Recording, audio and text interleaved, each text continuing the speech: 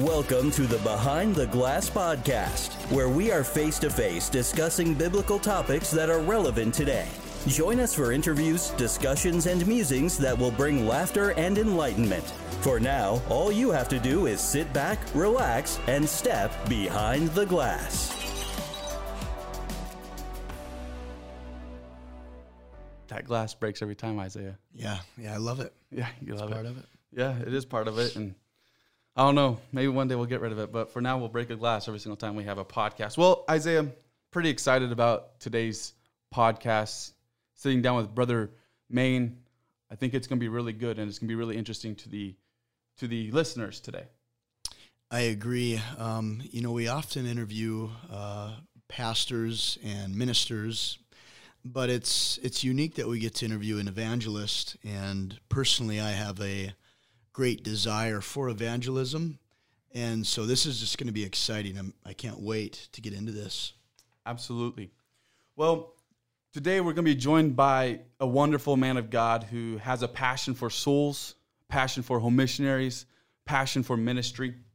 He's devoted his ministry to helping home missionary churches receive strength in ministry. He is married to his wonderful wife, Molly. Together, they are the founder of Maine & Co. Kingdom Wear. When he's not on the road, he is based out of Pasadena, Texas, Apostolic Temple with Pastor Orland McLean. So, Brother Timothy Maine, welcome to the Behind the Glass podcast. We're very thankful that you're able to join us today. Brother Starr, we definitely appreciate the invitation, Brother Isaac. It's good to be with you this evening, and we're excited for what God is yet doing, especially during these troubling times, and we do appreciate it. Absolutely. Troubling times indeed. It's been very interesting, and of course we'll talk about it more in depth later in the podcast, but it's been very interesting having to navigate these waters with really what seems like out of the box solutions, but I think it's going to have a really permanent effect on the church. I think there's going to be some really good things that come from it. So, Brother Maine, why don't you just go ahead and tell us about yourself a little bit? Were you raised up in the church? What's your background? I was raised in the church. I was raised in Owensboro, Kentucky, a small community, and we was raised in church. We went to Pastor James Denham's in Rockport, Indiana, and I am one of 6 children to my mother and father. Throughout the course of my childhood, my family has always owned businesses, and so we had a good childhood, to say the least. We was raised in a strong apostolic church. There was a great foundation, but at the age of 10 or 11, the waters began to be troubled. My parents, they got a divorce, and then we began to see everything around us shake. Through the decision whether to go stay with my mom or go stay with my dad, we all remain very well-connected family. And that is something I am very, very grateful for, because a lot of people don't get that opportunity when there is a marital split. Right. So I'm thankful for the relationship that I have with my siblings.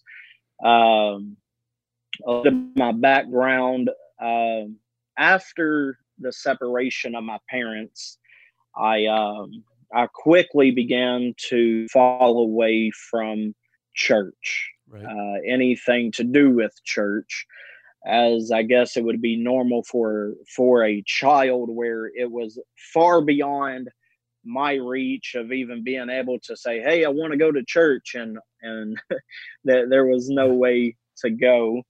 But at the age of 13, I began to get wrapped up with some friends, and I began to experiment a little bit with marijuana, and then quickly advancing and leaving out some of the details. By the time I'm 15, already dealing marijuana, cocaine, pills, really anything we could get our hands on. By the time I was 16, I was very very well involved. I knew what it was like to snort cocaine. I knew what it was like to get to the place where you smoke enough marijuana where you quit getting high off of it, so you start turning to other avenues. I knew what that life was like because it wasn't just somebody else's story I was hearing. It was something I was living. Right. By the time I was 17 now, this is whenever the Lord really began, in hindsight, to work in a rapid pace. My father and my sister Dessa and my youngest sister Cassie, now back in church, we were going into a revival service, and I wasn't going to church with them. Really, I got to the place, like myself and Brother Isaac was sharing just fellowship a few moments ago. I had found the place where I did not need the mercy of God in my own mind, because I figured out how to work things out for myself. There was always that mental block of anything to do with church, because I knew how the church would respond to one of their own that have fallen so far. But before my 18th birthday, we went into revival, and I went to a revival service, and I sat back there, and it gets emotional for me because it's my testimony, right. you know, and sitting back there on the pew, and we view them as just little silly songs, and that song, Jesus loves me, this I know, for the Bible tells me. So when I'm sitting back there, man, I'm sobbing. I look like a big and my youngest sister, Cassie, she said, "Do you want to go to the altar with me?" And I said, "Yeah." I said, "I'll go." And I went up there, and it wasn't just a few moments later, for the first time, I was speaking with other tongues as the Spirit of God comes in you and fills you with the baptism of the Holy Ghost. And that same day, I was baptized in the only saving name, Jesus Christ, for the remission of my sins, as of Acts 2:38 and the fulfillment of John 3 and 5. But the testimony of all that is, whenever you are so wrapped up in the drug world, you don't just drop dealing drugs. Okay. But from that, all relationships was severed with no issues whatsoever. Wow. God gave me a clean slate. But from that day, Brother Starr, I have never fiended for another drug. That is incredible. Amen.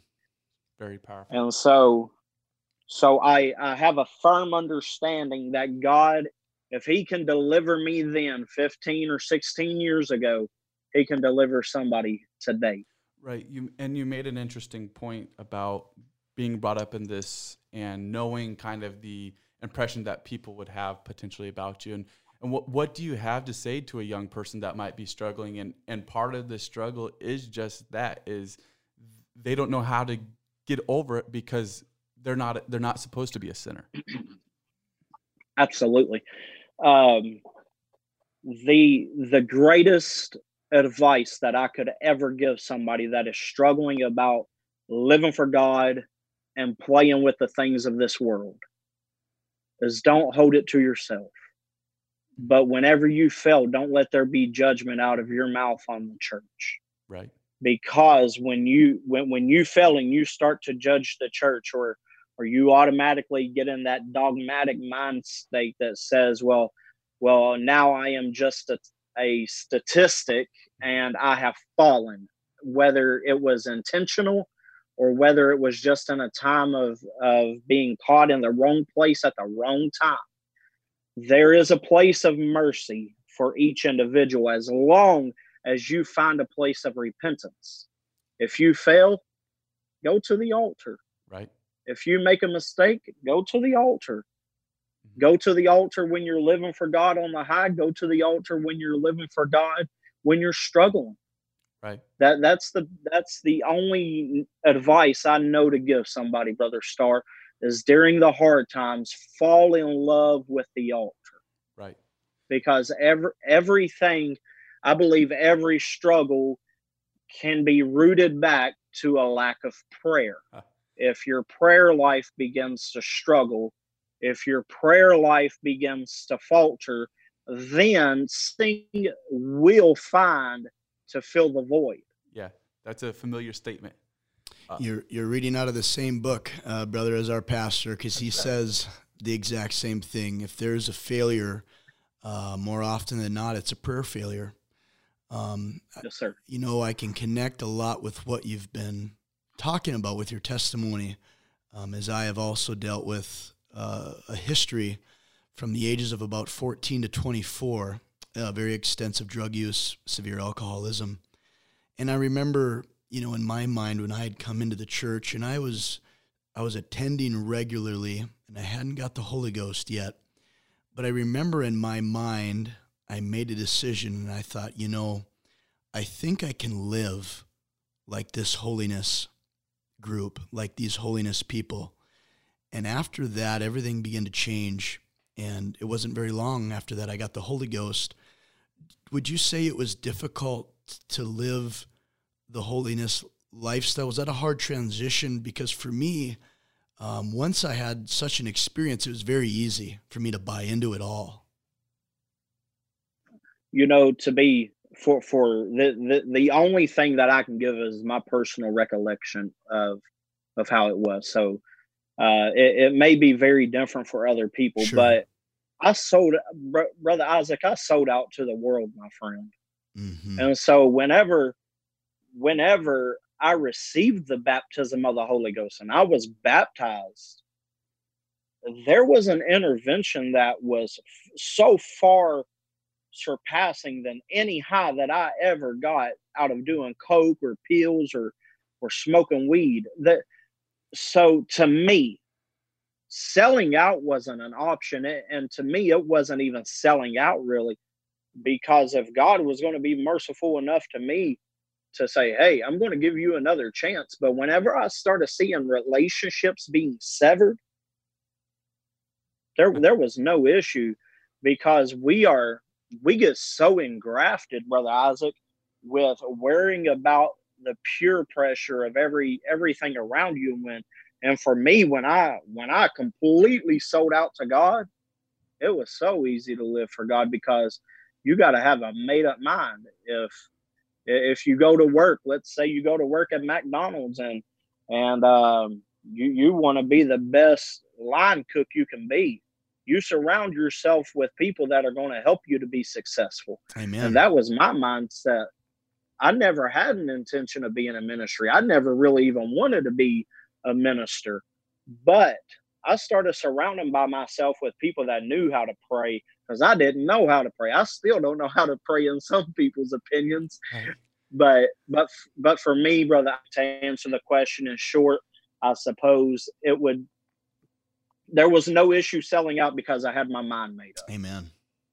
And that's a great point you make about the community that the church brings and the need for that community, whether you're new in the church or whether you're elder statesman in the church. There's a need for that, because we're all struggling in the world. We're all, I guess struggling might be the wrong word, but we're all being brought by the pressures that this world brings against us, and we're all having to endure those pressures. And so there's that need for that community, especially for the young people that are getting in the church, whether it doesn't matter your age, but when you're new in the church, there's such a need for that. There absolutely is. You know, there is such a, and it's controversial what I'm about to say, but there is such a dogma that I can't live for God because of the hypocrites. Mm-hmm. The church is the only place you're going to find a hypocrite. I'm sorry to relate it in that sense, but the church is the only place where you're going to find somebody that struggles with alcohol, because you're not going to call an alcoholic at a bar a hypocrite. Right. Yeah. So you must surround yourself with people that you inspire to be like. Right. And that's where you're going to develop your own walk with God. And Pastor McLean, he preaches a lot about finding your own identity in Christ, because Brother Starr, your walk with God, and Brother Isaac's walk with God is going to be far different than mine. Right. Yeah. That's some really good stuff, and I could feel the presence of God moving through here as you were stating your testimony. That's a very powerful testimony. But at some point, you felt a call to the ministry. Well, I would assume you felt the call to the ministry. Tell us a little bit about that transition. So where the aspiration began, I began trying to find my place in prayer as a young man. And I would always hear about fasting. And so I began to fast, and I began to read a lot and study a lot. Well, I went to my pastor one day and I said, hey, I really feel like the Lord is laying something on my heart. And he said, I'm going to have you get up and talk about it. And then instant shock. Yeah. I'm like, no, I'm good.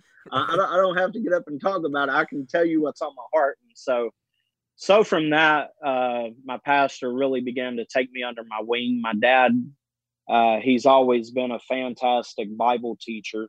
And so I would relate a lot to my dad as well. And so there was there was a great fear when that time came. And the very first message that I preached was the little Christian that could. So from that, the passion and the desire never subsided. It always increased. And the more I fell in love with prayer and developing a true and pure relationship with God, it only increased. And then I was invited to go on a missions trip to Trinidad and Tobago, and the burden grew more afterwards. Right. So there's a idea that ministry starts in the pulpit, and just you talking about that a little bit, I can tell that you don't probably feel that way. Oh no, ministry. And a lot of things I say, they may be very controversial, and some of them may not be the view of my pastor. So I'm just going to talk about my heart. Right. It may not be the reflection of Brother Starr nor Brother Isaac. Right. So I'm just going to talk my heart. If you have any inkling in your mind of having a desire to be in ministry, and all you can see is the pulpit, ministry may not be for you, because ministry, in my opinion, begins doing the lawn work, doing the things. Ministry is a support. Right. If you can't be a support from the beginning, then why would you expect to be able to blindly lead sheep from a pulpit? Yeah, that's a very good point. And has ministry always just been preaching behind the pulpit? I'm sure there's been a few times where you just had to hit your knees in prayer. Oh, ministry begins at prayer, my friend. Without prayer and a healthy relationship with God, I don't believe you're going to be in connection with the throne room. So, no, it has not been pulpit. Yeah. For many, many years, it was learning how to be and how not to be. Right. There is varying situations that are going to teach you how to be, and there's going to be situations you get in that teach you how not to be. Right. So whenever all of that comes together, you begin after that first message, you say, man, that was a lot of trash I picked up in the parking lot. That was a lot of yards that I mowed. Right. Yep. If I could say anything to any individual that is listening that aspires to be a minister, learn what you can do with all of your heart to ease the burden of your man of God. If you can't catch the same vision of your man of God then you have no place to be in the pulpit. If you can't assert yourself authority, then you have no position to be behind the pulpit. Learn foundation. Learn what the apostolic doctrine is. Get it in your heart. Fall in love with it for yourself. Because I promise you, once you step out and you begin to develop a place in the ministry, you will be tried. Right. And it is a place that is shaking. Yeah. So no, it did not start in a pulpit. That's some wisdom right there. Very good wisdom. How long after you mentioned around 18 you got back into the church, how long after that did you start feeling led in this direction? It was a few years. I would say about 4 or 5 years. Okay. That I really began to so said preaching. Not always. I knew that the Lord was developing something in me, right. But it took a lot of breaking inside to even tap into what the Lord was trying to do, because I was so hard-headed that I had to get out of the way so He could work. Right. So it was several years. I didn't feel the call to preach. I didn't feel the call to ministry and just run with it. So yes, sir. Yeah. Do you feel that the call is necessary to be a minister? I know that's probably a little bit of a controversial question. There's people that are on both sides of the line on there. And I'm just going to answer that to the best of my ability for Tim Main. Yeah, that's great. I believe that there is a vast difference between a call and a burden. Right. You can be called to do something, but not necessarily have the burden for it. And to me, there must be a God-given mandate, right, for you to do something. But on the other spectrum, I believe that, and this is controversial as well, Brother Starr, a lot of people don't believe in it. A lot of people do.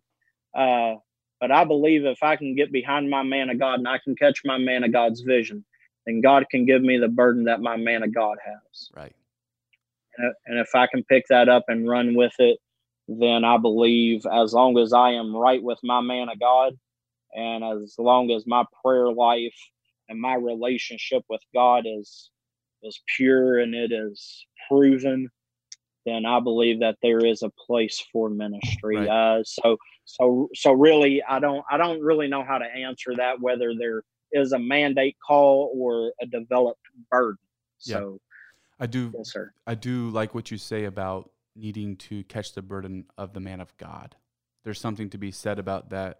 In the Bible, you see it many times, but not the greatest example, but a great example is Joshua and Moses, and the ability for Joshua to submit himself to his man of God when they're going in the wilderness. And Joshua probably knew that Moses wasn't even going to bring him to the promised land, but Joshua still stayed submitted to Moses and was able to eventually become the leader that God had planned for Joshua's life because of that submission. Absolutely. Submission isn't just a word that your pastor likes to throw around. Submission is a biblical necessity to make it to heaven. Right. Powerful stuff. When did you become a full-time evangelist? So if I can, I'm going to take just a little bit of time.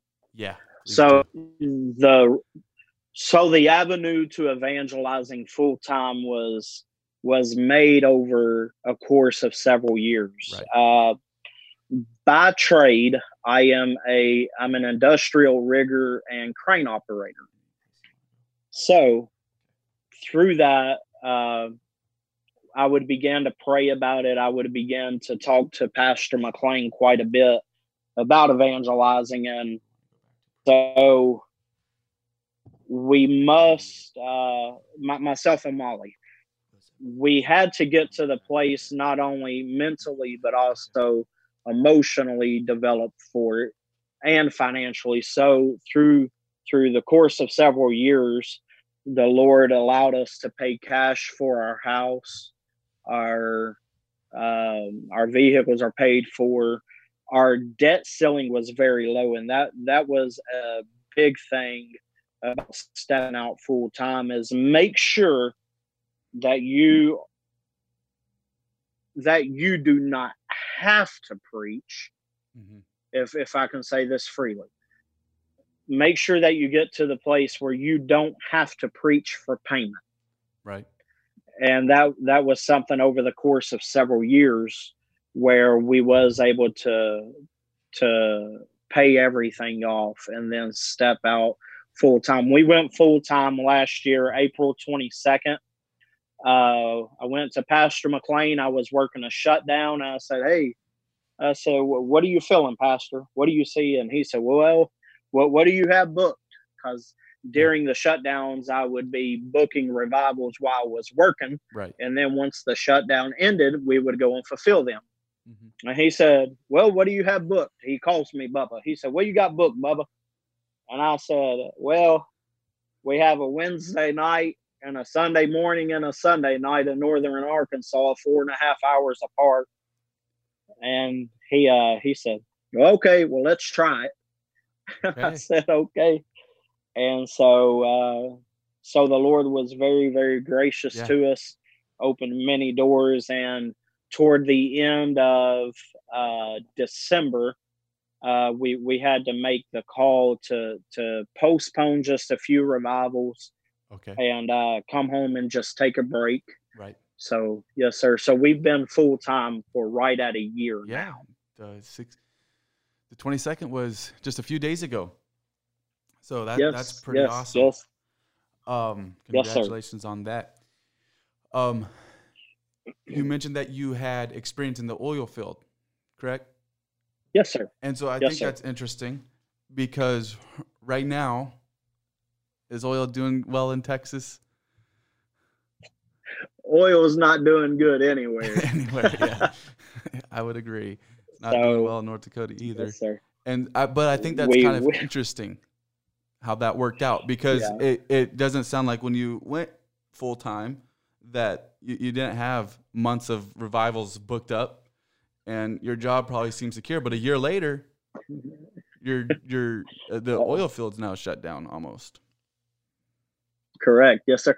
I have many friends from senior management levels to laborers that are now out of work. Wow. And so the Lord definitely knows what to do. And I suppose just needed to get out of the way and say, "Okay, Lord, I'm yours. Have your way." So yes, sir. So yes, sir. With that though, we are going through something right now. COVID-19. It's a word, when you hear it, you almost just cringe because you're sick of hearing it. Right. Has there? I'm going to ask almost a rhetorical question, but I just want to kind of get your opinion on it. Has there been an effect on evangelists with this? How has it affected evangelists? Brother Starr, Brother Isaac, like I referenced a few moments ago, I can only give my personal experience if I'm allowed to go in that avenue. I know many evangelists, full-time evangelists, that have not preached in at least a month. Yeah. Full-time evangelists that have families, that have sacrificed everything that they are to follow after the will of God. That they have not preached, they have not done Facebook Live, they have not done Zoom, they have not preached parking lot drive-in church. So in my opinion, there has been a tremendous far-reaching effect on full-time apostolic evangelists. So it is far-reaching. It's sad, and obviously the coronavirus, COVID-19, has a far-reaching effect, is that it's affected everybody. in some way. I was talking Everybody. with somebody today, and we were talking about business, and I'm like, yeah, you know, this is one thing. This is not like an economic downturn like the housing crisis where North Dakota, they didn't get too far affected by that. This is something that just flat out everybody has been affected by it some way, somehow. And I think that sometimes with the church, the evangelists might get overlooked. Sometimes you get so busy of where you're at and where you're working, not because there's not respect for them or anything, but you're so busy with your own church that it might sometimes be forgotten. And so that's something that's sad, but it's important to remember too. At least the minimum we can do is pray. Pray, yes. Yes, sir. Prayer is definitely a caring factor, but if we could just talk outside of the spiritual box for a moment, prayer is a caring thing, okay? Right. But then again, the energy bill, the gas bill, the insurance, the cell phones, right, all of that, it has not stopped just because of COVID. So there is, and I believe there will be far-reaching effects where there are some full-time evangelists that financially, if I could say it in this light, that there may be a period where they will have to do something to supplement the income for a while to get caught up. Right. I know for myself and my wife, we have preached over Facebook Live once, and over it was like a small group setting. Okay. On Zoom, and that was the first time in about 6 weeks. So what is that like? Yes, sir. It's definitely different. You can see people waving their hands, and you can see people giving you thumbs up, but it's definitely different. I love the scripture, stir up the gift that is within you by the laying on of hands. And, okay. Yeah. And you know, we're all apostolic. So we're all, man, I don't know how to say this in the correct terminology. We believe in the power of transfer by the laying on of hands. Yeah. So it's definitely kind of awkward whenever somebody says, hey, I need y'all to pray for me. I have cancer. Yeah. Absolutely. We're going to pray for you in Jesus' name. But there is something different about the physical anointing and the laying on of hands. Absolutely. Yes. And I don't, and I know I'm laughing. I don't mean it to be comical in any sense, but it is really different. You're preaching your heart out, and then it's like, you're trying to listen to the echo bounce off the wall with the subtle amen, right, amen, preach it. Yeah, absolutely. And it's not there. Right. So much of preaching is dictated by the listener and their engagement with it, and whether it's resonating with them or not. And stuff absolutely. Like that. And through a Zoom broadcast or a recorded sermon, that's extremely difficult to get the engagement from the listener. Yeah, but on the Facebook Live that I preached, the pastor messaged me yesterday, and he said it reached 6,500 people, and they watched, and the 6,500 they had watched the clip for more than, I believe it was 5 seconds. Okay, gotcha. So on the flip side of it being real awkward, I believe we're reaching into avenues that we've never reached before. Right. There's backsliders that say, I'm never going to go back to church, that they're probably sitting on their couch or in their vehicle without anybody knowing, with tears streaming down their face, saying, I need to get back to where I am, or I need to get back to where I need to be. Mm-hmm. So, yeah. You still got to. It's a great point to see the reach that will happen through this. absolutely. Just for Christianity as a whole, I know that Facebook was experiencing some difficulties because of the amount of churches that were beginning to live stream on Facebook when this first happened. According to my notes, March 11th is when it was declared a pandemic. So it's amazing the effect that it's going to have, and hopefully, well, by faith there will be a revival that comes out of it. So yeah, definitely. With this, you mentioned that we mentioned that you have a passion for home missions, and you even went and I want to talk about your store that you started, Main & Co. Kingdom Wear, and I believe that it's all tied together a little bit. So why don't you tell us about this store? Yes, sir. It's tied in a great deal.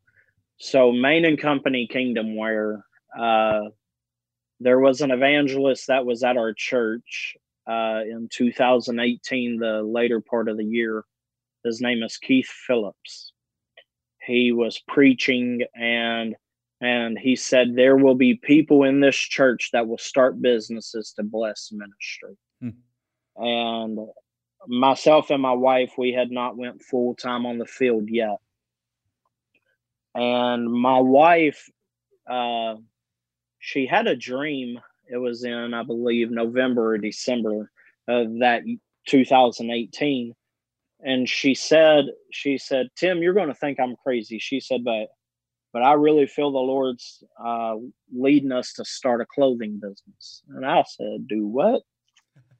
And so we was preparing to go full time. So we were saving money to have at least 6 months to fall back on for times like this and the unforeseeables. Yeah. And so if I can put that plug in there, anybody that aspires to be an evangelist or go into full-time ministry in some aspect, get 6 months of bills in an emergency account and leave it there. Right. So anyhow, so I told my wife, I said, look, if you feel like the Lord spoke this to you, I said, I'll do everything that I can to make it happen. And so with $500, I contacted a supplier and I was told no, several times by people, because we didn't have the invoicing to show proof of purchases or capital backing. So with $500, we started with socks and ties. Okay. We sold all of them, and we had capital going. Wow. And so I don't know how much time we have left, but I just want to give you the story behind it. Do it. And so we contacted Amazon to become an authorized drop shipper for Amazon clothing. And you are supposed to have $25,000 liquid capital behind you. Okay. And we had like $1,200 in the bank. Yeah. So I read all the rules and everything. So I contacted him. I said, God, if this is your will, I said, you need to open this door. Yeah. And so I with the gentleman over the phone about the application, and he said, what are you even doing this for? I said, we just want to be a blessing to ministry. Right. And he said, Mr. Main, he said, you only have like $1,200 in your account. And I said, I understand. And he said it was a minimum of 25,000. I said, yes, sir.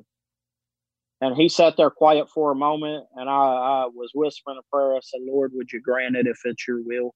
And the guy said, I don't know why I'm going to do this. He said, but I'm approving your account. Wow. And so that was the big catalyst. Yeah. And so I'm going to fast forward really fast to the end of 2019. We did over $100,000 in sales our first year. That's incredible. And extremely difficult for a business to do that. Well, it is. It took a lot of work, a lot of learning curves. But whenever you purpose in your mind that when God sets a tool up, that you're going to use that tool solely for the intent of blessing ministries, You have spoken a few times about the burden that myself and Molly have for small churches. I want to make it very clear that there is many small churches across the United States. And I'm going to focus on the United States. I'm not focusing on foreign missions. I appreciate foreign missions. I love foreign missions. Myself and my wife go on mission trips. But the necessity and the great need that small churches across our communities have are so overlooked that that there's financial struggles. Mm-hmm. There's struggles whenever the man of God really don't have much help. Right. And I told my wife, I said, I want this to be a blessing. I want this to be a ministry. So I'm not going to disclose any names or any amounts directly toward churches, but many times Main & Co. has paid for many revivals where we did not preach them. Right. But for an evangelist to go, another full-time evangelist to go to a small church, and for there to be the ability where the man of God and his family can pull back and get their mind reset and there be that little bit of help. Maybe the piano was going out. Main & Co. has paid for instruments, and Main & Co. has helped with utilities. And none of this is being said. And I've with all humbleness, I ask that nobody sees this in a reflection for personal gain. No. This is all for the kingdom. Right. There is, Brother Starr and Brother Isaac, there is nothing in this world. There's no filling in this world. You go to a small church, and the man of God and his family are so drawn out. Right. They're exhausted, but there ain't nothing wrong with them. They're tired. Right. There's no filling in this world, Brother Starr, when that man of God puts his arms around you at the end of that revival and he says, I know I can make it. Yeah, that's powerful. Yeah. And that was the vision behind Main & Co. And that vision has carried throughout. During this time, myself and my wife, we haven't had much money. The Lord spoke to me and he said, hey, I want you to send this certain amount of money to certain people, full-time evangelists, namely. And I said, Lord, I said, I don't have the extra funds to do that. And the Lord just has a certain way of raking people over the coals that's comical at times. And he said, well, I thought everything that you had was mine. And I said, yes, Lord. So with Main & Co., we would send the evangelist and other families just gift boxes. And inside of the gift box, there would be a love offering. That's awesome. And like I said, I wish to not disclose any names for the sake of privacy. And I'm not, I don't want that to ever be tied up like that. But just a quick testimony. We sent out a few checks, and in my carnal perspective, I'm like, Lord, we don't have this money. Since the pandemic started, we've done about 20,000 in sales. Wow. Thank you, Jesus. And in a time of unsurety, yep. God has continually poured out his blessings so we can help furnish other ministries. That's Amen. Yes, sir. One thing that I'm learning as a young man is the principle of promotion. And biblically, promotion comes not from the east or the west, but from above. And we see this, so I'm learning this, and this is yet another witness of that, as God has paved the way. And I watch how you and your wife in your ministry are not forcing doors open, but God is opening the doors for you, and he's blessed you, and he's continuing to bless, and that shows that you're in the will of God. I mean, that must be an encouraging thing to realize. it's definitely an encouraging thing, because in our perspective, we can look in the mirror, and the mirror is the only thing that does not lie. And we can feel like failures, and we can feel like we're having shortfalls, or we're not relevant in this time. But the testimony of it, of where God is continually pouring out his blessings, so we can try to be a blessing, is far reaching than what we can do. And in my mind, evangelism goes far, far, far further than just a pulpit. Right. Evangelism goes into teaching that Bible study on Zoom, sharing the word. Whenever you're at a grocery store, you're seeing people that's living in a state of fear during this pandemic. That's evangelism. Right. And lifting up the hands of your man of God, a man of God, different churches during this time, regardless if you're preaching for them or not. What can we do? Yeah. And if I could say one more thing regarding this, is there was a scripture that was brought to my mind during this whole time. Whenever we began to read about the story of the 5 loaves and the 2 fishes, it's something that I've always skipped over, Brother Starr and Brother Isaac. In verse number 20 of Matthew 14, it says, and they did all eat and were filled, and they took up the fragments that remained, 12 baskets full. And I want to draw your attention to just a few words right there. The fragments that remained. COVID-19 has come in a major way.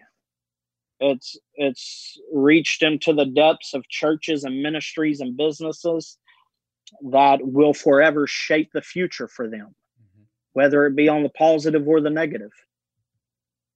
But consider the fragments of the miracles. Consider what has remained of it. Right. That's very powerful right there. The fragments that remain. I like your burden for home missionaries. Home missionaries are unsung heroes. When I really sit down and think about what they do, it pulls a string in my heart somewhere, because they're people that go to a place where there's nothing, with a vision and a burden and a family, and they go and they start reaching souls.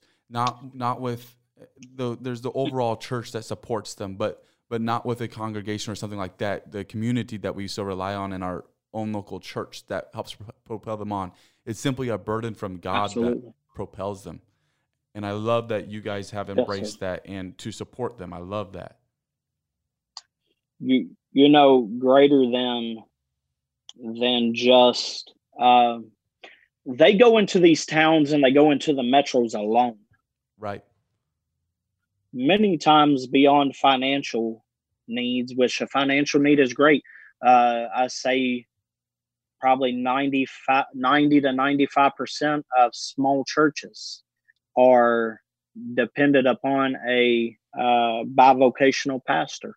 Right. So there's much greater sacrifice. We say, well, we put 12 hours in at the field, put 12 hours in at the office. Right. So does that home missions pastor. He puts in 10 hours at work, 8, 10, 12 hours at work. And then he goes to the church and he's counseling, and there's the desire to grow. Right. So there is a tremendous need for the support of small churches, not just home missions, small churches where there's nothing wrong with them, Brother Starr. No. But in the viewpoint of many people, they have a small church, so there's something wrong. I rebuke that lie in the name of Jesus. Right. Yeah. That is not the right mindset to have whenever it comes to small churches. Amen to that. And I don't know. It's there is a place where I believe the fivefold ministry is coupled not only for the perfecting of the saints, but it's for the perfecting of ministry. Amen. Well, my elder, which would be our pastor's dad, Elder Al Starr. He's been a great strength in my life, and I know that he prays for me a lot, and I've needed it. And he gave me a word that has changed the way that I look at evangelism. And he made a comment, and this is what he said.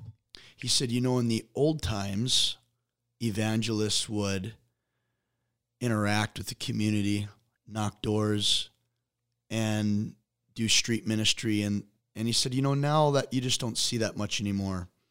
Since I've heard that, we've been on a pursuit as a church.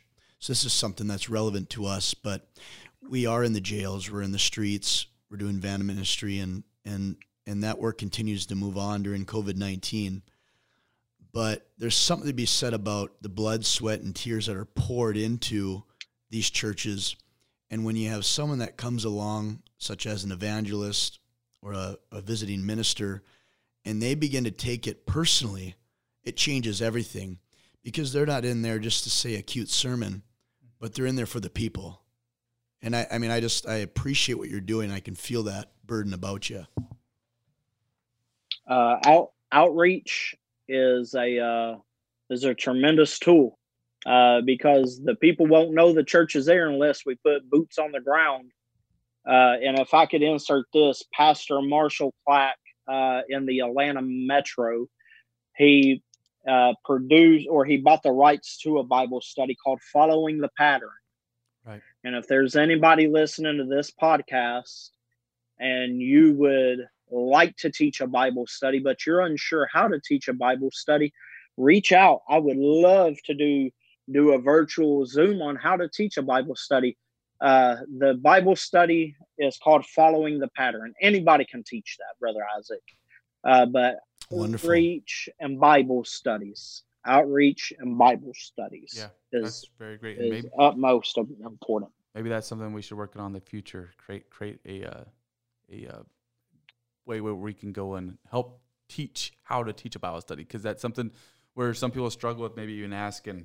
They don't want to humble themselves and say, hey, I don't know how to teach a Bible study. But there's an art to it. It's not just going and reading a script. There's something more to it than just that, for sure. Absolutely. We are coming to the end here. Is there anything else you would like to add, Brother Maine? Fall in love with Jesus. Develop a personal relationship with him.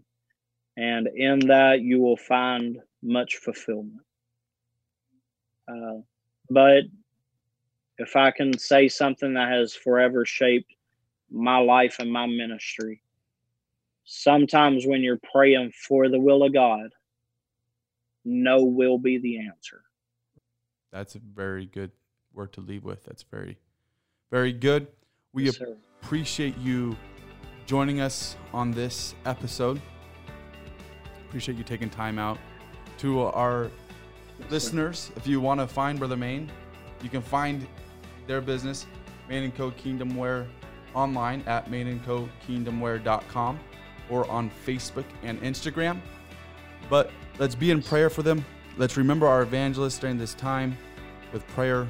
If the Lord puts on your heart with financial support, I believe there are some funds out there to help with that. But we do appreciate you. And until next time,